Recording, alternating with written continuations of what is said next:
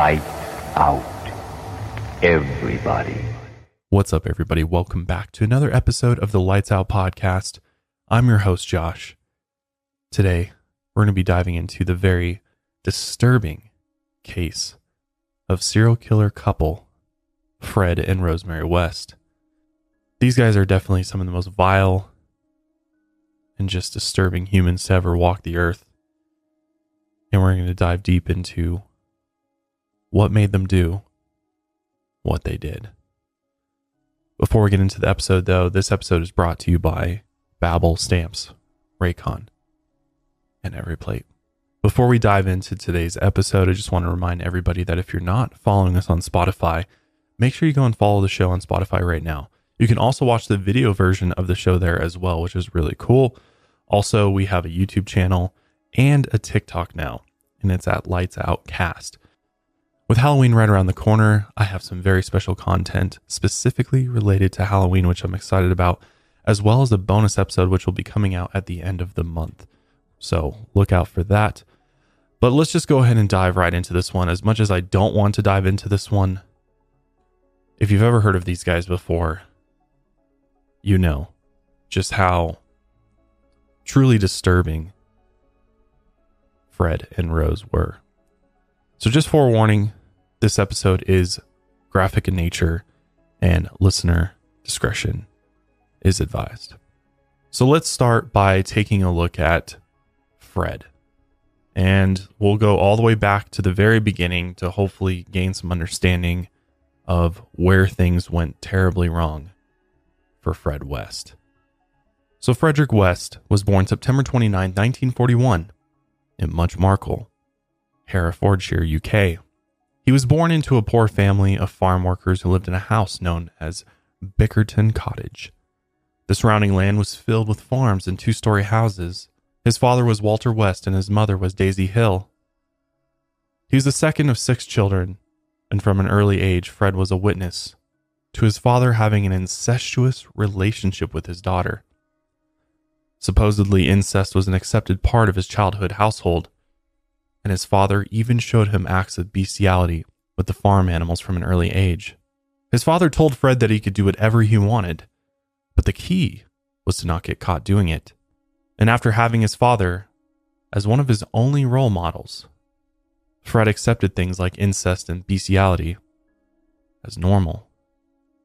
Sexual taboo became just another normal thing in his house. It's also believed that his mother Daisy began sexually abusing him from the age of 12.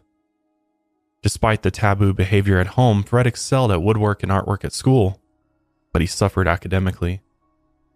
And many of his classmates claimed that he always got into trouble. So by the age of 15, he dropped out of school in December 1956, and he began working as a laborer on one of the local farms. During this time, he and his brother John often went to a youth club in a nearby town. The other kids there often made fun of his accent and called him a country bumpkin. At the social events, he acted aggressively toward the girls and the older women. He would even approach the women and fondle them with no consequences. Only 2 years later, in November 1958, he suffered a terrible motorcycle accident, and he fractured his skull and broke an arm, as well as a leg. Due to the accident, he spent an entire week in a coma, and when he finally came out of the coma, he had to walk with braces for several months. His family members reported that he had become extremely afraid of hospitals and prone to fits of rage. And Fred was just never the same after the accident. 2 years later, in fact, he would find himself back in the hospital. He and another girl were talking on the fire escape outside of the youth club. In mid-conversation, he decided to grope her, so she punched him in the face. At that point, he stumbled backward and fell from the 2-story fire escape and hit his head. He was actually unconscious for nearly 24 hours. Many believe that this head trauma and childhood sexual abuse shaped him into the absolute monster he would later become. And by the age of 20, the damage was done. In June 1961, Fred's little sister, Kitty, told her mother that Fred had been raping her for 6 months straight. And now he had impregnated her. She was only 13 years old at the time. Fred was actually arrested the same month, and when the police interrogated him, Fred confessed that he had been molesting young girls since his early teens. He even asked, "Doesn't everybody do it?" Fred's mother was supposedly horrified by his actions, but she was still prepared to testify in his defense. Kitty had prepared to testify against him, but under the pressure from her family, she ended up refusing to testify, so the case fell through, and Fred dodged a prison sentence. After the mess, most of Fred's family disowned him. His mother actually banished him from the house, so Fred was forced to move in with his Aunt Violet across town. Almost a year later, he would eventually reconcile the relationship with his parents, but most of his siblings never spoke to him again. His brother John was the only one that remained close. After dodging a prison sentence, Fred ran into an old girlfriend, Catherine Costello. She was better known by her nickname Rena, which she used during her time working as a prostitute. They had first met at a local dance hall in 1960, and they dated for several months before Rena returned to her home in Scotland. When they met up again, it was almost 2 years later in September of 1962. Fred was 21 years old at the time, and Rena was pregnant with the child of another man. Supposedly, she was pregnant with a mixed-race child, and her family disowned her for it. Being disowned by their family was one of the things that Fred and Rena had in common. After reigniting their romance and dating for 2 months, Fred and Rena got married on November 17, 1962. The only guest at the wedding was Fred's younger brother, John. After they married, they moved into a place in Cobridge, and Rena gave birth to her daughter, Charmaine, on February 2nd, 1963. Even though she was Rena's biological daughter, they claimed that she was adopted. Her biological father was from Pakistan, and they were embarrassed about her being an interracial child since they were both white. Soon enough, they would have a white daughter that they would claim as their own. By the end of 1963, Rena was pregnant again, but this time with Fred's daughter. She was born in July 1964, and they named her Anne Marie. Meanwhile, Fred's lack of education and the charge of molesting his little sister made it hard for him to find work. So he settled on driving an ice cream truck so he could support his small family. They had enough to hire a family nanny named Isa. She helped Rena raise the kids, and at first she thought of Rena as a considerate mother, but she struggled to bring up her 2 children. Plus, Fred would often come home from work and treat the children terribly. He forced his daughters to stay in the bottom section of a bunk bed where he installed bars between the bunks. They stayed in this makeshift cage whenever Fred was home, and they were only allowed out when he was at work. This was only the tip of the iceberg. The family's life at home was absolutely miserable. One of the nanny's friends, a 16-year-old named Anne McFall, ended up spending a lot of time at the house, and Fred eventually began a relationship with her. He later admitted that he had a handful of affairs during his marriage, and he even fathered at least one child outside of their marriage. When Rena caught on to Fred's cheating, she also began to have an affair with a man named John McLaughlin. And one night, Fred found the 2 of them in bed together. He ran over and punched Rena as hard as he could. In response, John hopped out of bed and attacked Fred. He sent one fist into his head, but Fred drew a knife and sliced a shallow wound across John's abdomen. John sent another fist into Fred's head, and this time Fred backed off. After this incident, John later said that Fred was quick to attack women, but he was terrible at fighting men his own size. Despite the attack, John and Rena continued their affair.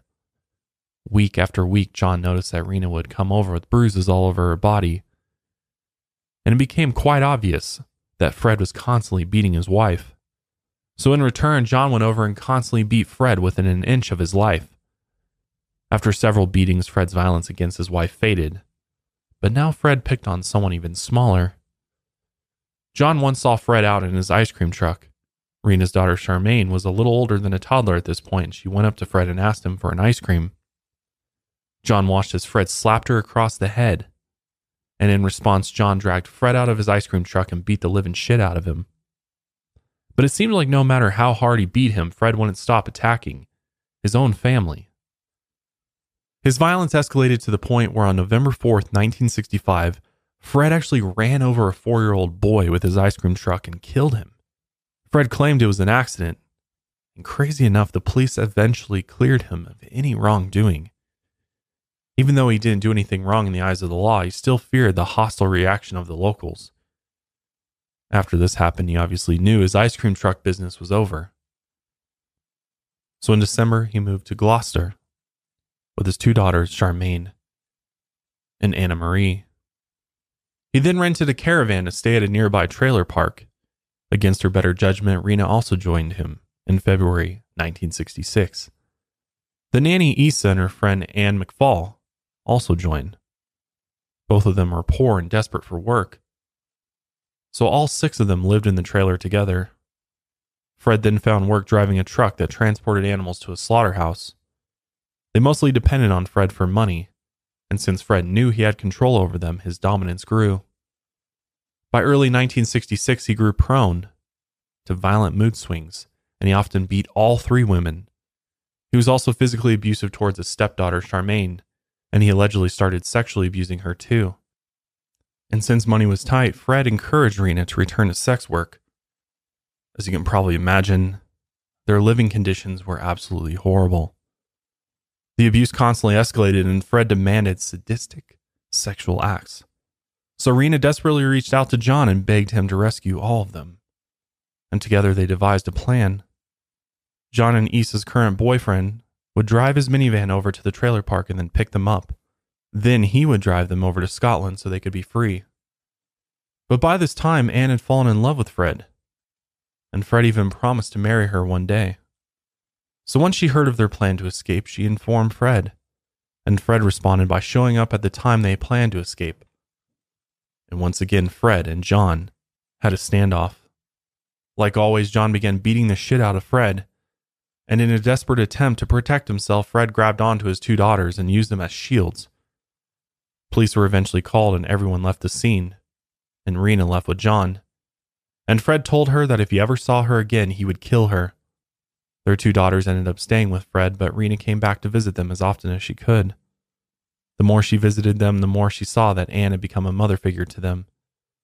And in an act of anger, Rena stole some belongings from Fred's caravan before returning to Glasgow. A month later, she was arrested for the theft, and she returned to Gloucester to face trial. The court then sentenced her to 3 years probation, and after the incident, Anne decided to move into her own caravan at the trailer park.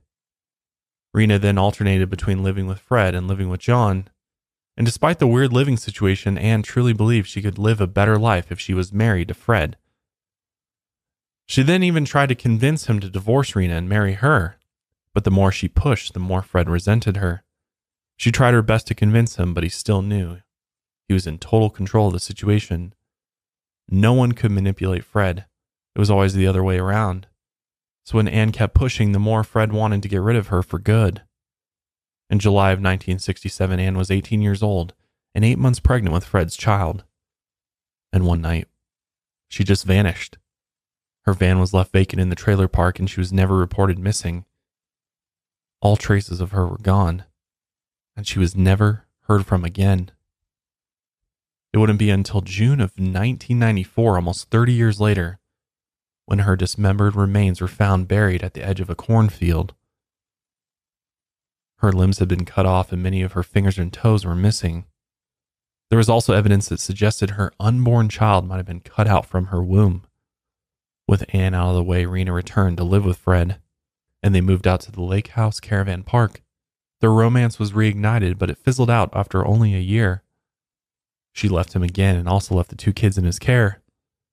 Fred had no one to help him take care of the girls, so he temporarily placed them in the care of social services when he couldn't take care of them. 2 years later, in early 1969, Fred met a 15-year-old girl named Rosemary Letts.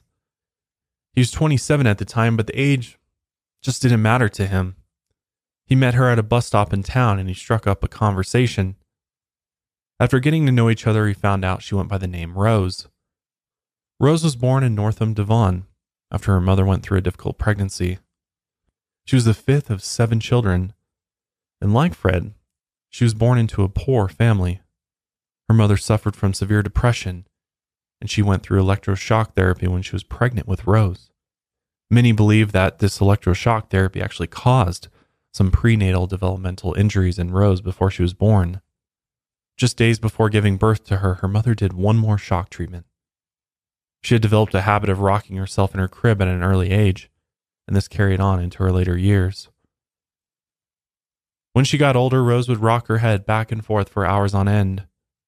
As a toddler, she would swing her head back and forth until she seemed to hypnotize herself. This got her the nickname Dozy Rosie. Her parents also separated when she was a teenager, and she moved back and forth between her parents' house. Living with her mother was fine, but her father suffered from paranoid schizophrenia. He went through extreme fits of rage and violence, and he constantly sexually abused Rose and her oldest sister Patricia whenever he felt like it. When Rose hit puberty, she was fascinated by her confusing sexuality and her developing body. She would often undress herself and walk around the house naked in front of her younger brother Graham. By the age of 13, she would wake up in the middle of the night, creep down to her brother's room, and molest both of her younger brothers in their beds. Just like Fred, she began to normalize sexual taboo and sexual assault from an early age. So when they first met, they already had something in common.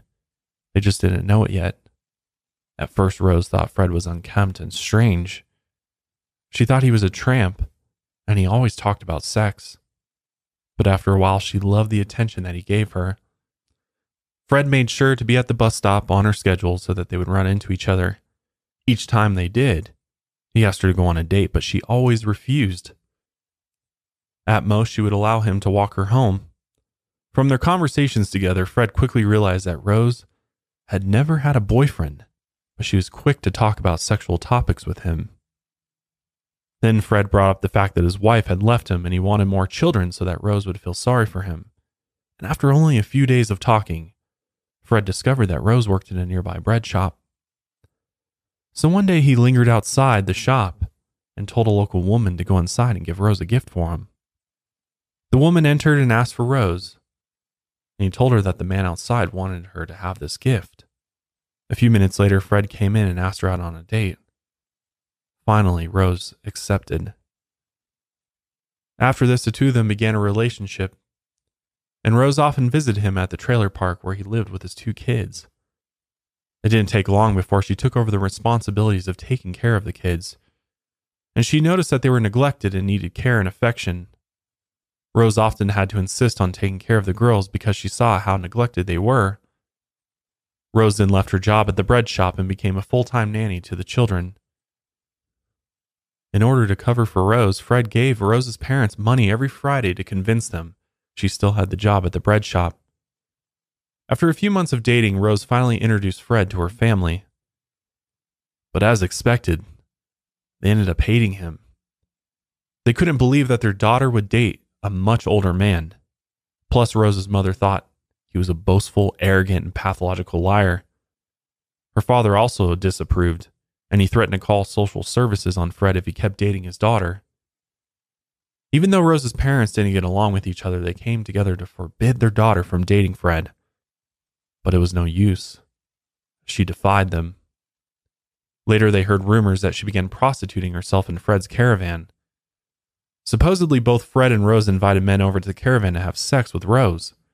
So her parents finally reached out to social services, and they put Rose in a home for troubled teens in August of 1969. She was only allowed to leave under special circumstances, and when she did leave, instead of going to her parents, she would go and visit Fred. When Rose turned 16, she left the home for troubled teenagers and returned to her parents. The only reason she didn't go back to Fred was because he was currently serving a 30-day sentence for theft and unpaid fines. But right after he got out, Rose went to go live with him. Fred picked up his two kids from social services and returned to his flat in Cheltenham to live with Rose. Rose's father made one more desperate attempt to stop his daughter from seeing Fred. In February 1970, it was discovered that Rose was actually pregnant with Fred's child. So Rose was placed back into state care. Once she agreed to terminate her pregnancy and return to her family, the state discharged her on March 6. But Rose didn't follow through. Instead, she went back to live with Fred. And when her father found out, he told Rose she was never welcome in his house again. On October 17, 1970, Rose gave birth to their first child. They named her Heather Ann. Some suspect that the child wasn't actually Fred's. It might have actually been Rose's father's child, but no one knows for sure. Only 2 months after their daughter was born, Fred was caught stealing car tires and a vehicle license. He was then convicted and served a 6.5-month sentence. Meanwhile, Rose took care of her newborn and Fred's 2 children. According to Anna Marie, which was Fred's middle child, she and Charmaine were constantly and physically and emotionally abused while Rose took care of them. Her and her sister hoped that one day their mother, Rena, would come back and take them back. According to Tracy, who is a childhood friend of Charmaine's, she said that once she entered their flat unannounced and saw a frightening scene. Apparently, Charmaine stood naked on a chair. Her mouth was gagged and her hands were bound behind her back with a belt. Rose stood next to Charmaine with a wooden spoon in her hand, and it looked like Rose had been beating her with it. Not long after, on March 28, 1971, Charmaine was treated for a severe puncture wound to her left ankle. Rose's excuse was that Charmaine had had an accident in the house, and her injuries were never reported to social services, as the violence escalated at home when Fred was still in prison.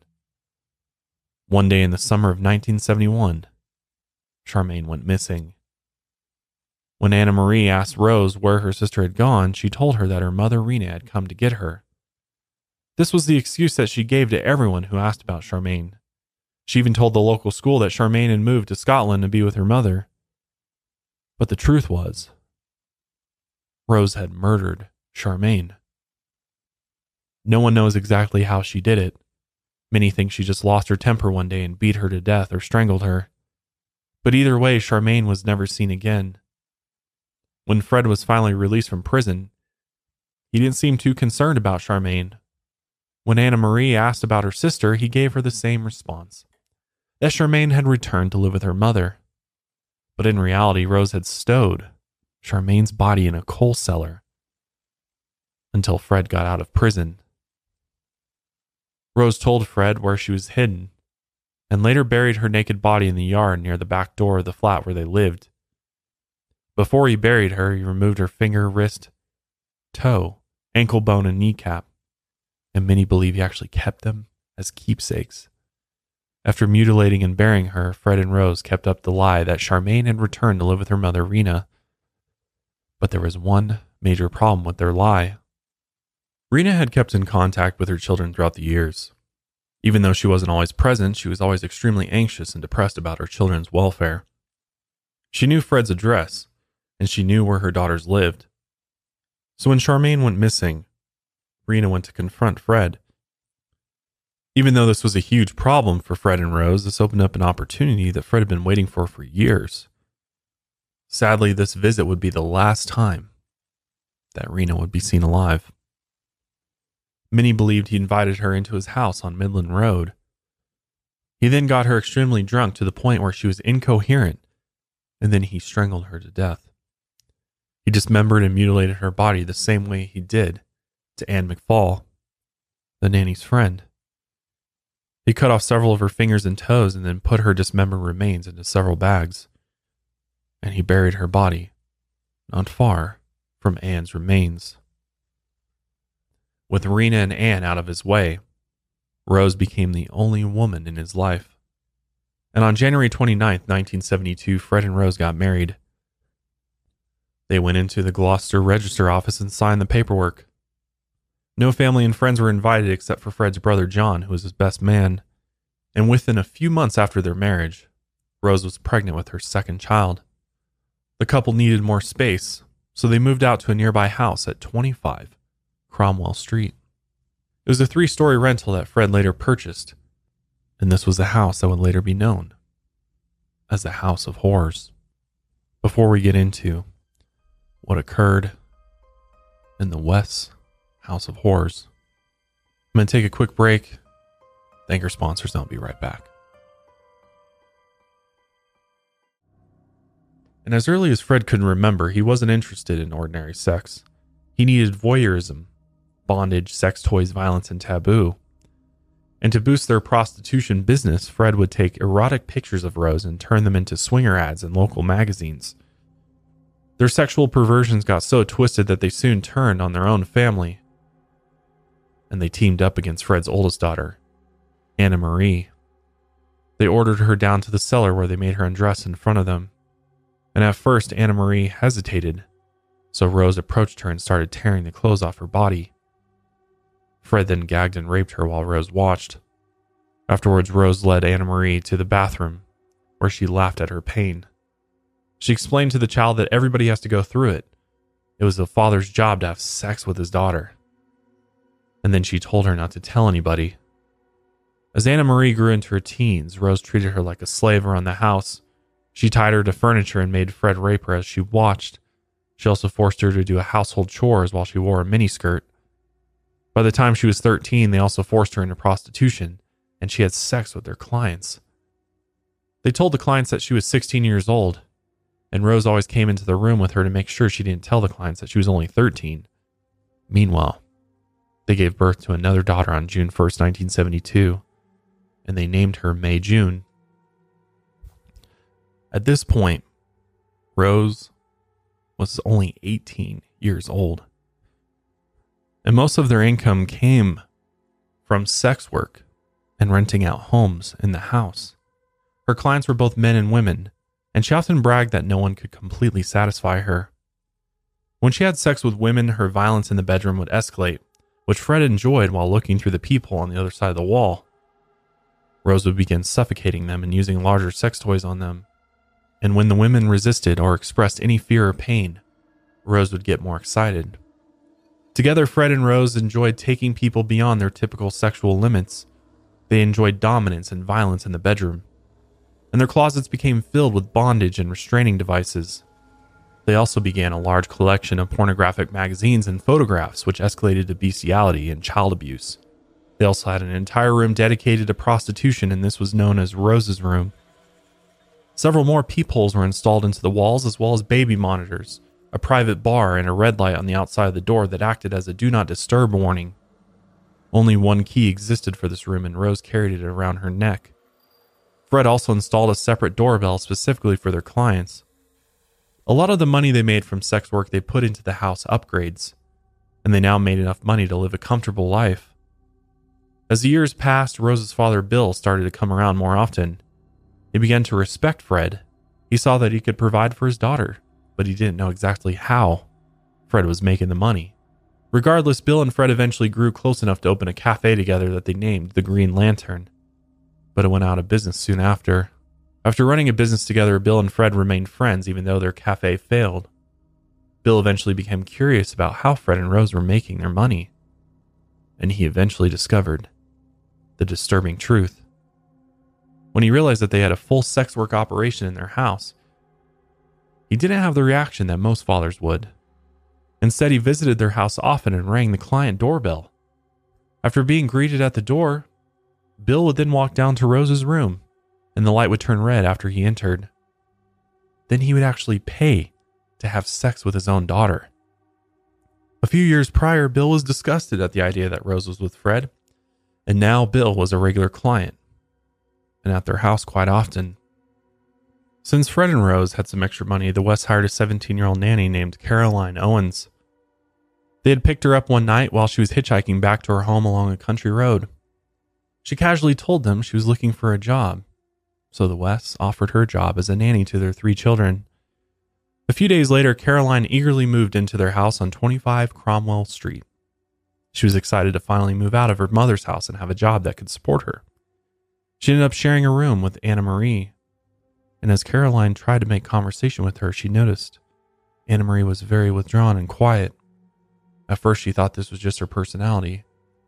She had no idea the absolute horrors that were taking place behind locked doors, but she would soon find out herself. Caroline quickly noticed the droves of men entering the house and heading into Rose's room. But Fred and Rose explained that Rose worked as a masseuse, and she had many clients.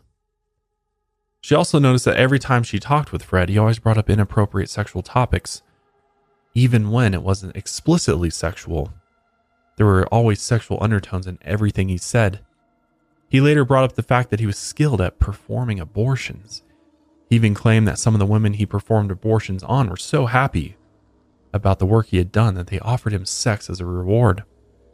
And once Fred started making sexual advances toward Caroline, she knew she needed to leave.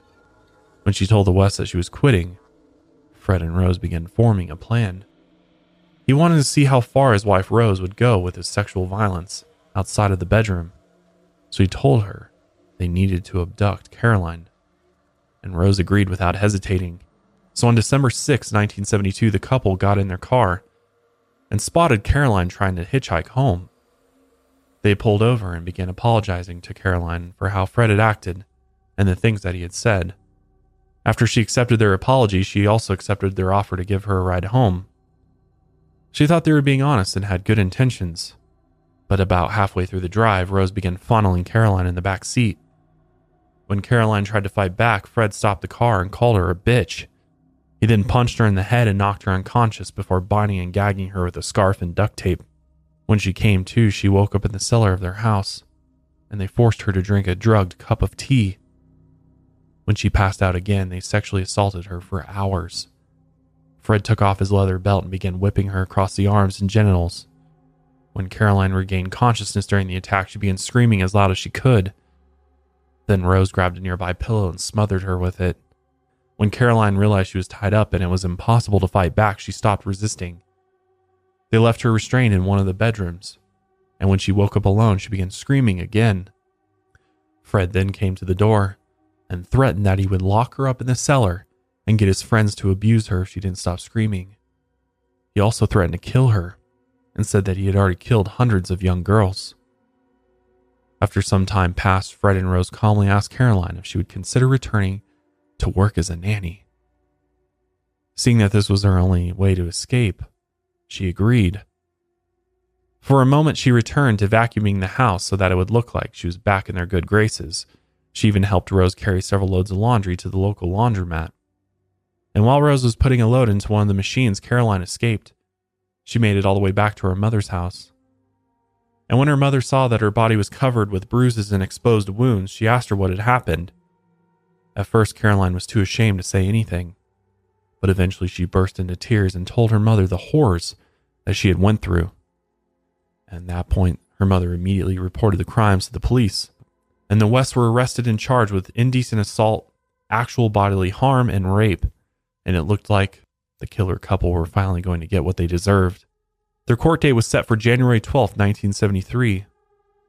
But after everything, Caroline decided she couldn't bring herself to testifying in court, since they had almost no case against them. Without Caroline testifying, most of their charges were dropped, and they ended up pleading guilty to reduce charges of indecent assault and causing bodily harm. And believe it or not, Fred and Rose paid a small fine and then walked free. When Caroline heard the news, she attempted to kill herself. She realized that they were going to get away with the horrors that they had put her through because she didn't testify. And these horrors were just the beginning. 25 Cromwell Street was about to become the place of nightmares if it wasn't already. And the West's children would live these nightmares every single day. By 1983, Rose would give birth to a total of 8 children. At least 3 of them were conceived by clients, but Fred accepted them as his own. Whenever they asked their father why they had darker skin than the other siblings, Fred told them that their great-grandmother was a black woman. In reality, it was because they had no idea who the biological father was. By the time each of their children reached the age of 7, they were given strict chores around the house. They weren't allowed to socialize outside of the home unless their parents were present, and in general, the house had strict rules. If these rules weren't followed, severe punishment followed. Most of it involved physical abuse, and Rose took the role of the main enforcer. Sometimes she abused her kids for no reason at all, and she made sure never to leave any bruises or marks on her kids' hands or faces. All of their wounds were underneath their clothes so other people couldn't see. 2 of their older children once tried to run away from home. They stayed with friends and slept on the streets for 2 weeks, but eventually they realized that they wouldn't make it out on the streets, so they returned to the house on 25 Cromwell Street. Rose made an example of them and beat them mercilessly when they returned. Over the years, their children were admitted to local hospitals 31 different times. The injuries were always explained as accidents and they were never reported to social services. One time her son Stephen was mopping the kitchen floor. Rose entered the kitchen and accidentally stepped on the bowl of water he was using, spilling the dirty water everywhere. Even though it was Rose's fault, she smacked Stephen over the head with the bowl. After he fell to the ground, she kicked him in the head and in the chest over and over again. She screamed that he had placed the bowl there on purpose. There was another time where Rose thought that a kitchen utensil had gone missing, so she grabbed a kitchen knife and told her daughter May June to take off her shirt. She then held the knife up to May June's bare chest and began making shallow cuts across her rib cage. She did this until light knife wounds covered her entire chest. Stephen and Heather stood and watched in horror, crying helplessly. Rose was so abusive to her family that even Fred became a victim of her domestic violence. In August 1974, Rose flew into a rage and grabbed a carving knife from the kitchen. She began chasing Fred around the house, trying to stab him. Fred ran into one of the bedrooms and slammed the door behind him. Rose wasn't far behind, and she tried to stab him the moment he slammed the door. She drove the knife into the wooden door, and her hand slid up the handle, towards the blade. She put so much force into her swing that 3 of her fingers slid across the blade, and she nearly cut them off. And she ended up blaming it on Fred, and she forced him to take her to the hospital. If this was how they treated their own family members, you can only imagine how they treated strangers. It was only a matter of time until they escalated from assault to murder. By 1973, their home at 25 Cromwell Street became a nest for perverts and degenerates, including themselves. It became a popular place when more and more people found out about what went on inside. In early 1973, Fred and Rose met a 19-year-old named Linda Goff. She was introduced to them by a male client, and she often visited their house on Cromwell Street to sleep with 2 of the men that stayed on the upper floor. On April 19th, she moved into the house, and the Wests also hired her as their live-in nanny. But by the next day, she was caught hitting one of the children, and she was told to leave. But she never really left the house. Fred and Rose made it look like they kicked her out, but Linda became a victim of the House of Horrors. Fred and Rose wrapped surgical tape into her mouth and around her head until her screams were completely muffled. They then inserted 2 small tubes into her nasal cavity so that she could still breathe. They then bound her with ropes and suspended her from a wooden beam support in the ceiling of the cellar, and she was most likely killed by strangulation or suffocation. But after she died, Fred dismembered the body. But he made sure to hold on to 5 vertebrae, her kneecaps and several fingers, and then he buried her in a pit beneath the garage. When Linda's mother called a few days later to ask where her daughter was, they told her that they had kicked her out of the house after she hit one of their kids. After Linda's death, the Wests realized that they could easily get away with murder. So in November 1973, the couple abducted a 15-year-old girl named Carol Ann Cooper. Carol Ann was an orphan who lived in a nearby children's home. She had just seen a movie with her boyfriend and was waiting for a bus when Fred rolled up in his car. When nobody else was around, he dragged her into his car, bound her face and arms with surgical tape, and then used braided cloth to tie around her arms. He drove her back to Cromwell Street, where he took her down to the cellar and suspended her from the wooden beams. After sexually abusing her for hours, he strangled her to death. And like the others, he dismembered her body, and then he buried her in a shallow grave beneath the cellar. Fred quickly saw that he needed to expand his operation if they were going to keep killing young women, so he began several more home improvements. He actually enlarged the cellar, demolished the garage, and built an extension to the main house. Neighbors noticed, though, that he did the improvements at strange hours in the night. It was most likely because he didn't want them to see the decaying bodies that he was crushing and moving around in the dirt where he was working.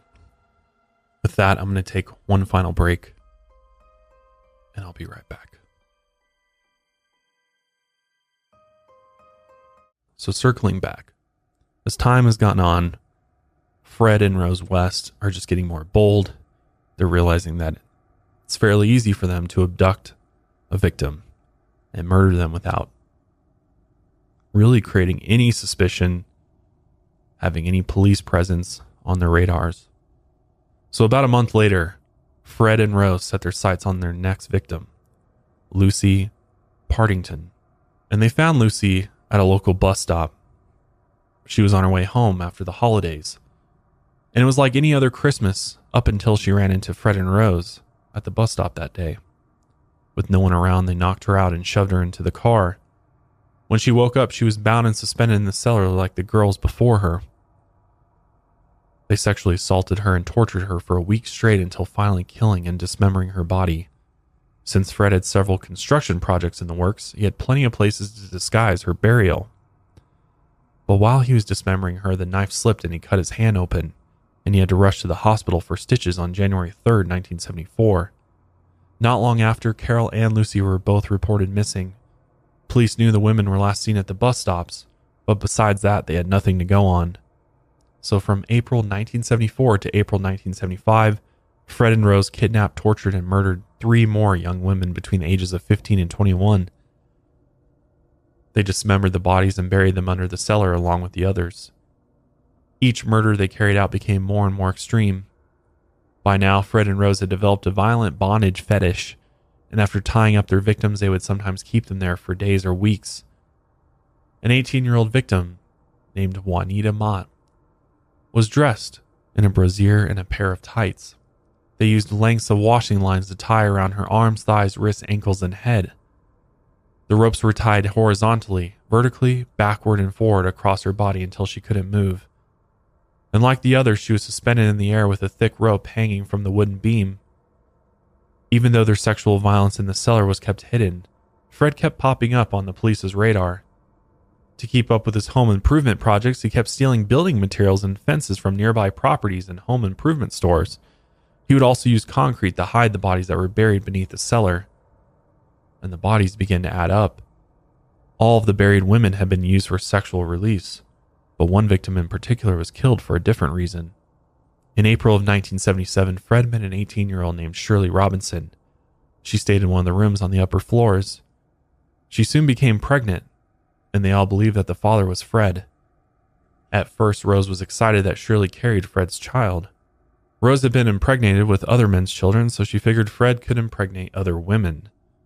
But over time, Rose developed a deep resentment and jealousy towards Shirley. She feared that their marriage was on the verge of collapse, and she became extremely jealous. Eventually, Shirley was murdered and dismembered into small pieces, and there was no evidence of any restraining devices or sexual abuse found on her body. Her unborn baby had been removed from her womb and had several bones missing. Many believe Shirley was a victim of jealousy, and there was no sexual motive behind her death. She had become the exception. But a few summers later, the West returned to their old ways one last time. The last known murder that had a sexual motive happened on August 5th, 1979. The victim was a 16-year-old named Allison Chambers.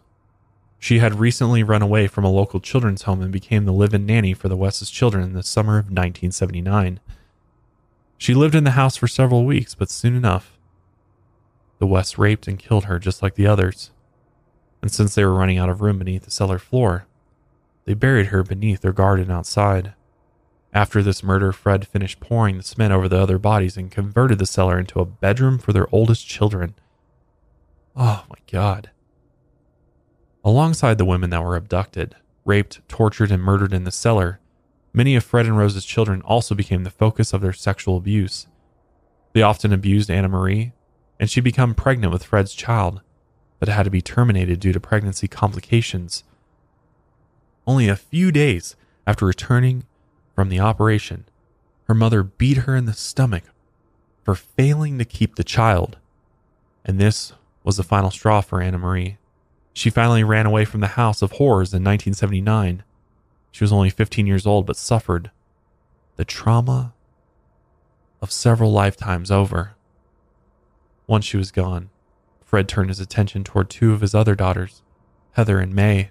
Once they reached puberty, the sexual abuse was nonstop, and Fred would always tell them that he could do whatever he wanted because he created them. He also told them he was trying to impregnate them, but Heather and May weren't the only target of their father's assault. He also enjoyed watching pornography with the whole family. He then told his son Stephen that he needed to have sex with his mother by the age of 17, or they would kick him out of the house. Heather, May, and Stephen were all close in age. They were the oldest now that Anna Marie was gone, so they banded together as much as they could. They promised each other that no one could be alone with their father, and they would only undress and take showers when he wasn't home. or if one of them was guarding the door. Over time, they always fantasized about running away from home. Heather even had a specific fantasy of living alone in the forest and never seeing another human being again. But sadly, her fantasy would never come true. Heather was known for her good grades and good behavior at school, and she often told her classmates and friends about the abuse she suffered at home. They also noticed that she bit her fingernails until they bled, which was a sign of psychological distress, and she suffered from strange outbursts at school. But for the most part, she was always respectful and obedient to teachers. But when she was told to change out of her gym clothes or shower after a sporting activity, she always refused. One time, she was forced to shower in the locker room, and her classmates and staff noticed the welted bruises across her arms, legs, and torso. She said they were just wounds from fighting with her siblings. But finally, she told one of her closest friends that her parents often beat her, and her mother often called her a little bitch. When Heather was in high school, rumors started spreading around the school. Even though Fred and Rose told their kids never to talk about their life at home, Heather secretly told her close friends that many of the rumors about her family were true. One of her friends' fathers was friends with Fred and Rose West. So as the rumors spread, this friend eventually told Fred and Rose what he had heard was going around the school. Fred was so haunted by the rumors that he began dropping off Heather and picking her up from school every day, and he kept a close eye on her so she wouldn't reveal the secrets of 25 Cromwell Street.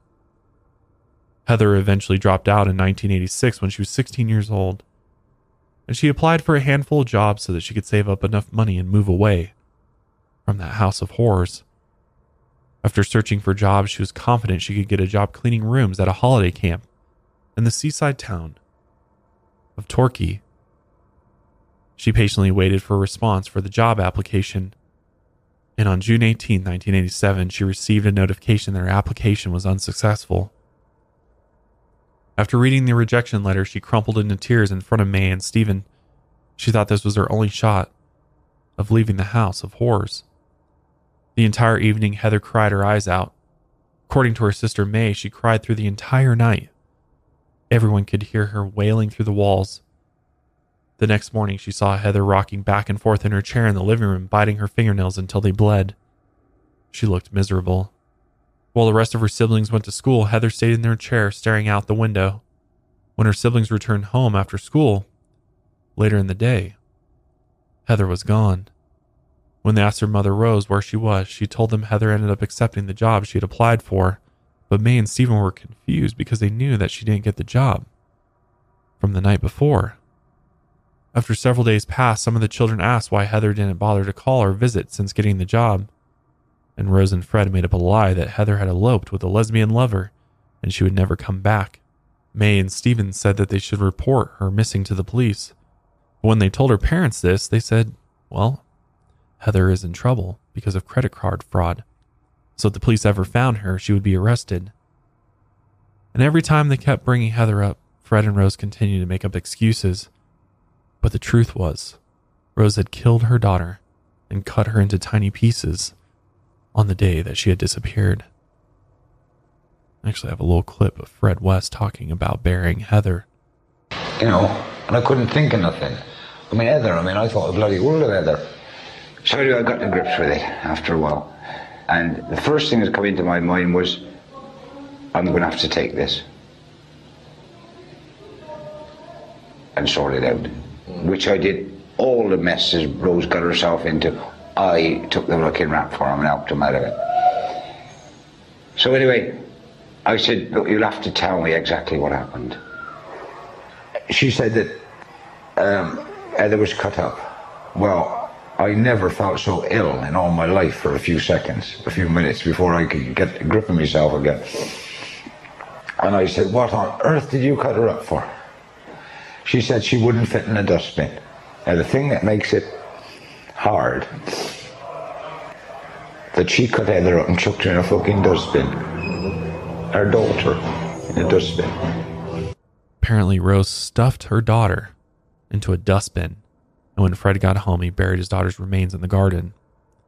Several years passed, and Heather's disappearance was still a mystery to everyone except her parents, and the Wests thought that the secrets of 25 Cromwell Street were buried as deep as their daughter was.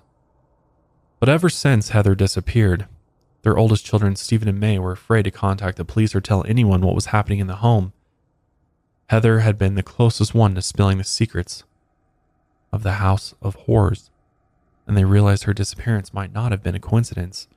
So for their own safety, they kept quiet.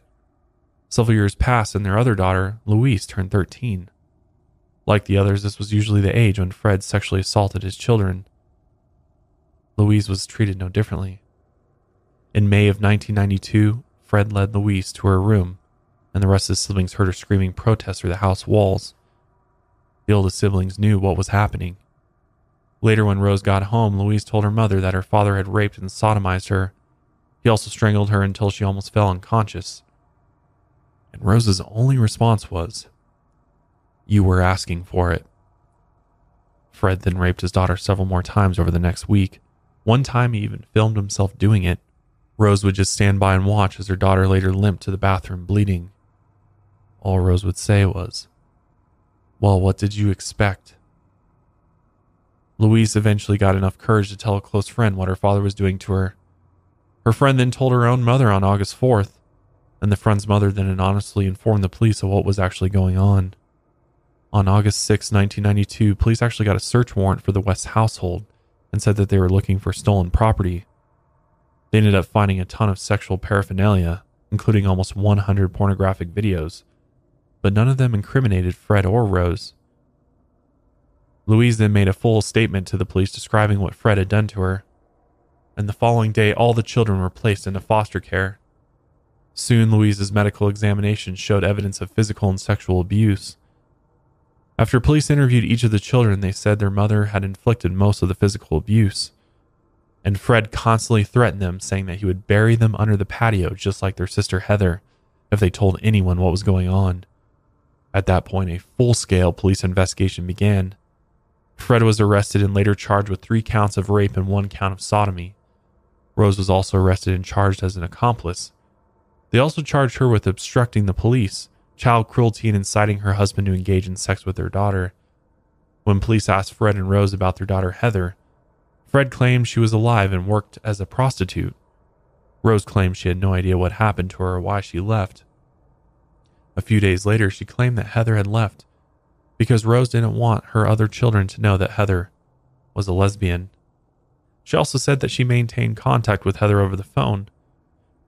A day later, they granted Rose bail on the condition that she had no contact with her children, her stepdaughter, or her husband. While Fred sat in jail awaiting trial, his oldest daughter, Anna Marie, contacted police and offered a full statement detailing her physical, mental, and sexual abuse as a child. She was now 28 years old and married. Then she agreed to testify against both her father and stepmother, Rose. She also mentioned that she failed to find her mother, Rena, and her sisters, Charmaine and Heather. Everything was finally coming together in the case against Fred and Rose West. It seemed like the missing link was Heather, but the police couldn't find any trace of her. Even the Social Security Department had no records of her ever being alive.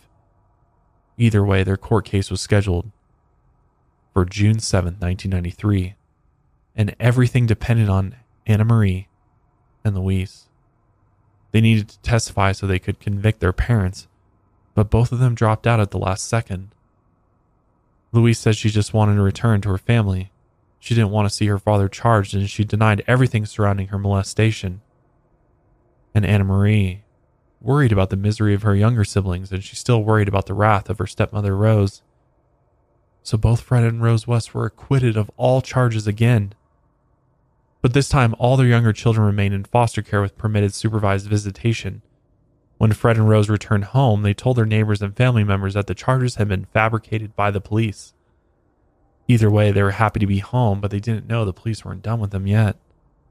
Investigators looked into the disappearance of Rena and Charmaine, who had been gone missing since 1971. But no missing person report had ever been filed for either of them. As for Heather, many of the investigators believed that she was dead. So in February of 1994, Gloucester police got a search warrant for 25 Cromwell Street to look for Heather's remains. One morning, police knocked on the front door and showed Rose a search warrant. They remembered her turning white as a ghost. She then turned and screamed at one of her kids to go get Fred.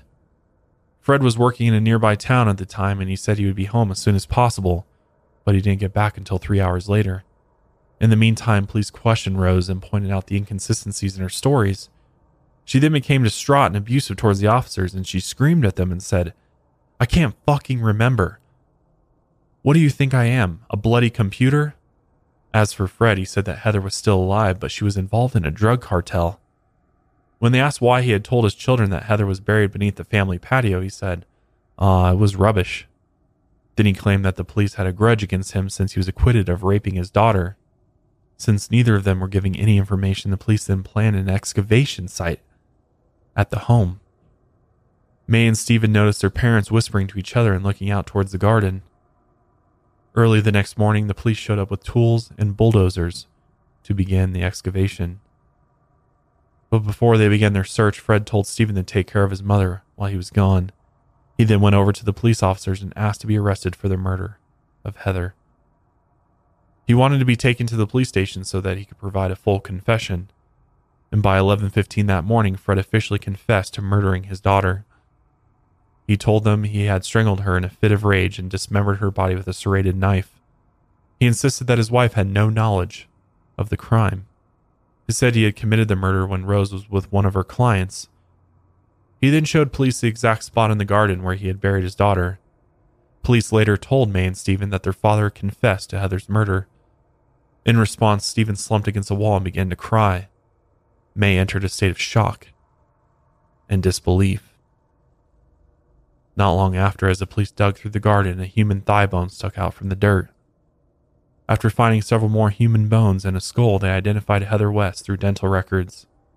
Fred then confessed that there were 2 more sets of human remains in his garden. And after those 2 were found, police made the decision to thoroughly search the entire property. Fred then passed a note to the police, confessing to 9 more murders. He told them that there were 6 more bodies on the property. 5 were underneath the cellar and 1 beneath the bathroom floor. Almost every victim that the police dug up showed signs of extreme abuse before their murder. Many of the bodies were found with gags down their throat and ropes that were tied around skulls, ankles, and wrists. After uncovering all of the bodies at the property, none of them formed a full skeleton. They all had fingers or kneecaps missing since Fred had kept those as souvenirs. And they were all buried vertically instead of in shallow graves. Fred often used the sharp end of a shovel to decapitate the bodies after he slid them into their holes. Then he would shove the heads down towards the chest as far as he could. Other times he would dismember the bodies with a large, serrated knife. Here's a clip of Fred from his police interview. I looked around everywhere trying to find a knife or something. I mean, I looked at the axe. I had a chop axe chopped, and there's no way I could touch her with it. Not that case or with anything like that. I just couldn't do it. So I looked up and I see this knife sticking out. It got like 2 prongs on the end, 2 sharp points comes out on the end of it, and then it got big serrated edges all along it. You saw blocks of ice with. And I got that, and I tried it with the big ones first, and it was terrible, man. I'm sweating. I'm just about everything going on this time. So I finally managed to do it, to take her head off, and then her legs, and it was unbearable. And I mean, I can hear that now in my sleep. I wake up very often screaming when I can hear that go in. That's easy, She's looking at me, I thought,